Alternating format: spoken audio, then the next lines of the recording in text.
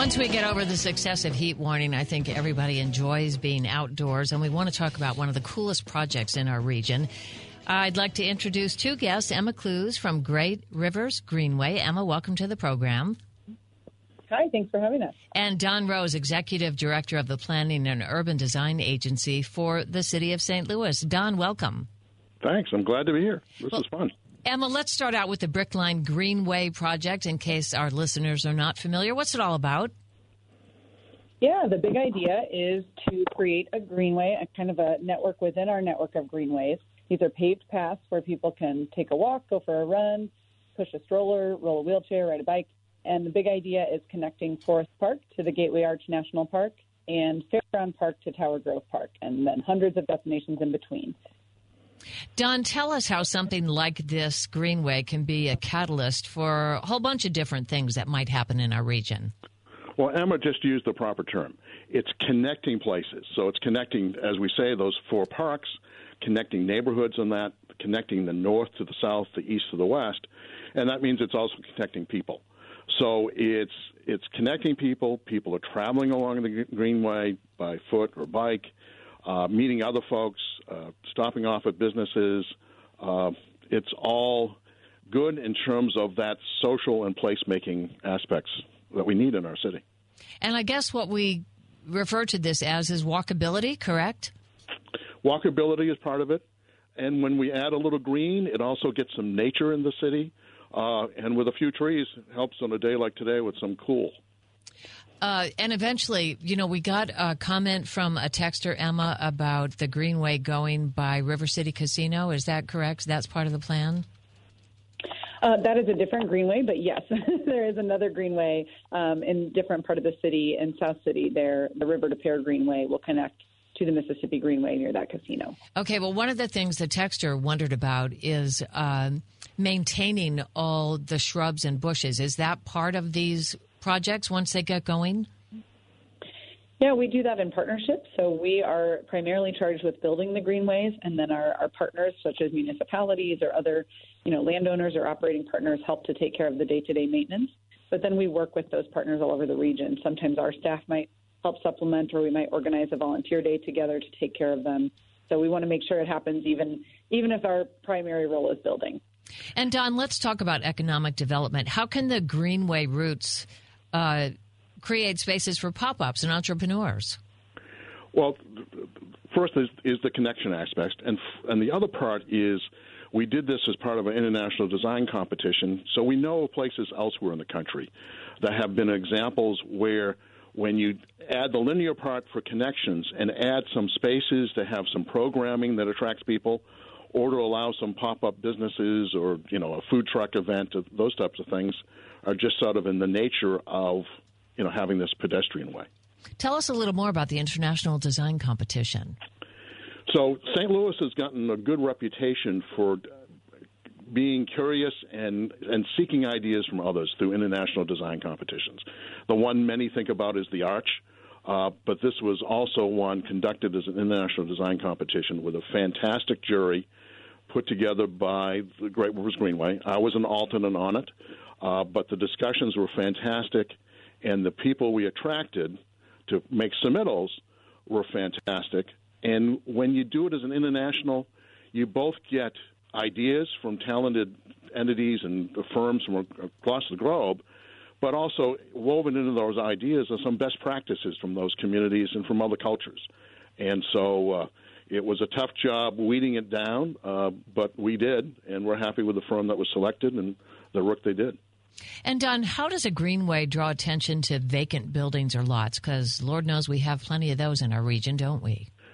We sure do, but they're also, by having them, there are opportunities.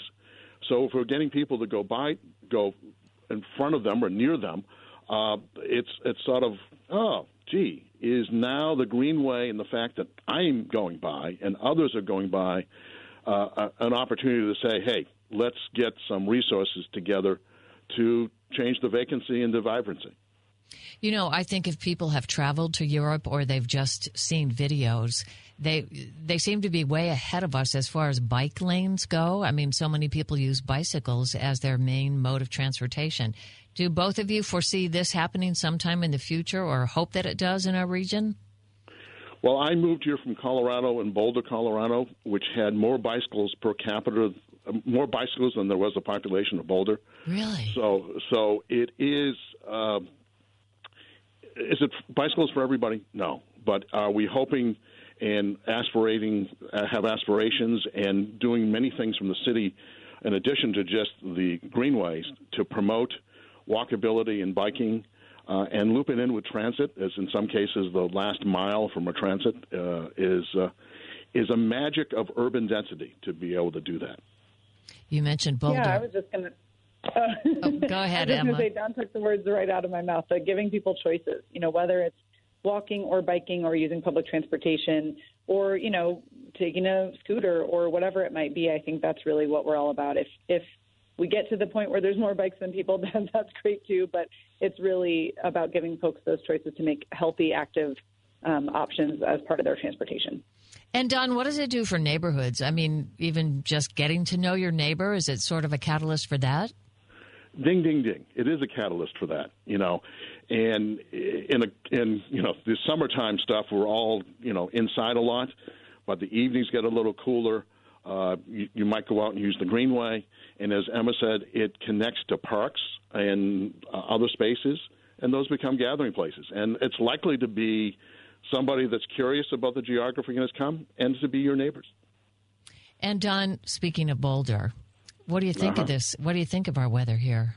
Yeah, I grew up in the east, so I'm used to humidity also. Oh, okay. That's good. Now, Emma, with this project that we talk about from time to time, where is it as far as the planning and completion, and where can people take part in the Brickline Greenway? Yeah, so it's a huge project. As we mentioned, all of those different destinations.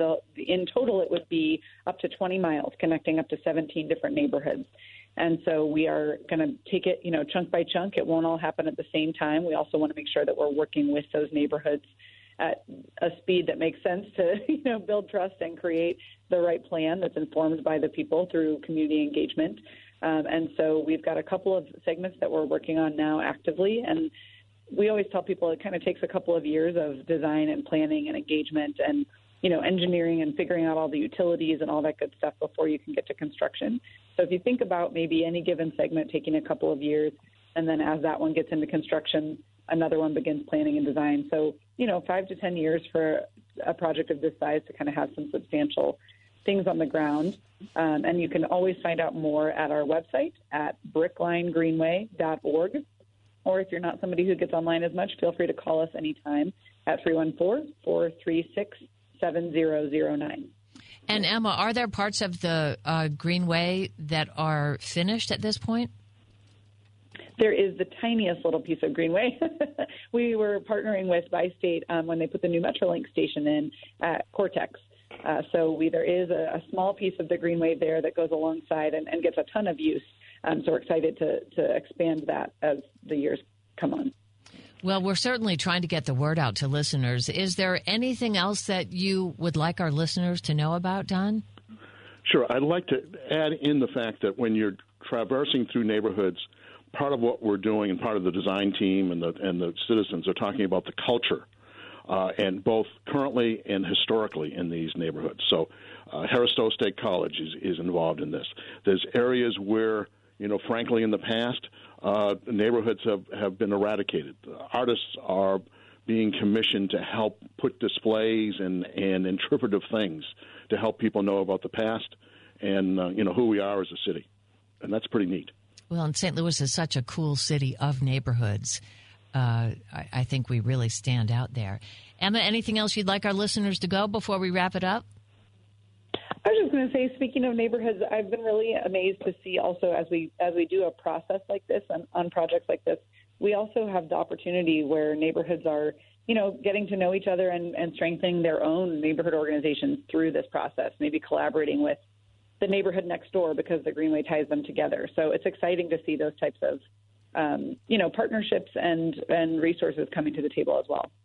Emma Clues is the Vice President of Communications and Outreach for Great Rivers Greenway, and Don Rowe, the Executive Director of the Planning and Urban Design Agency for the City of St. Louis. Thank you both so much for joining us. Thank you. Thank you. It'll take time, but it'll be fantastic for our whole region when it is complete.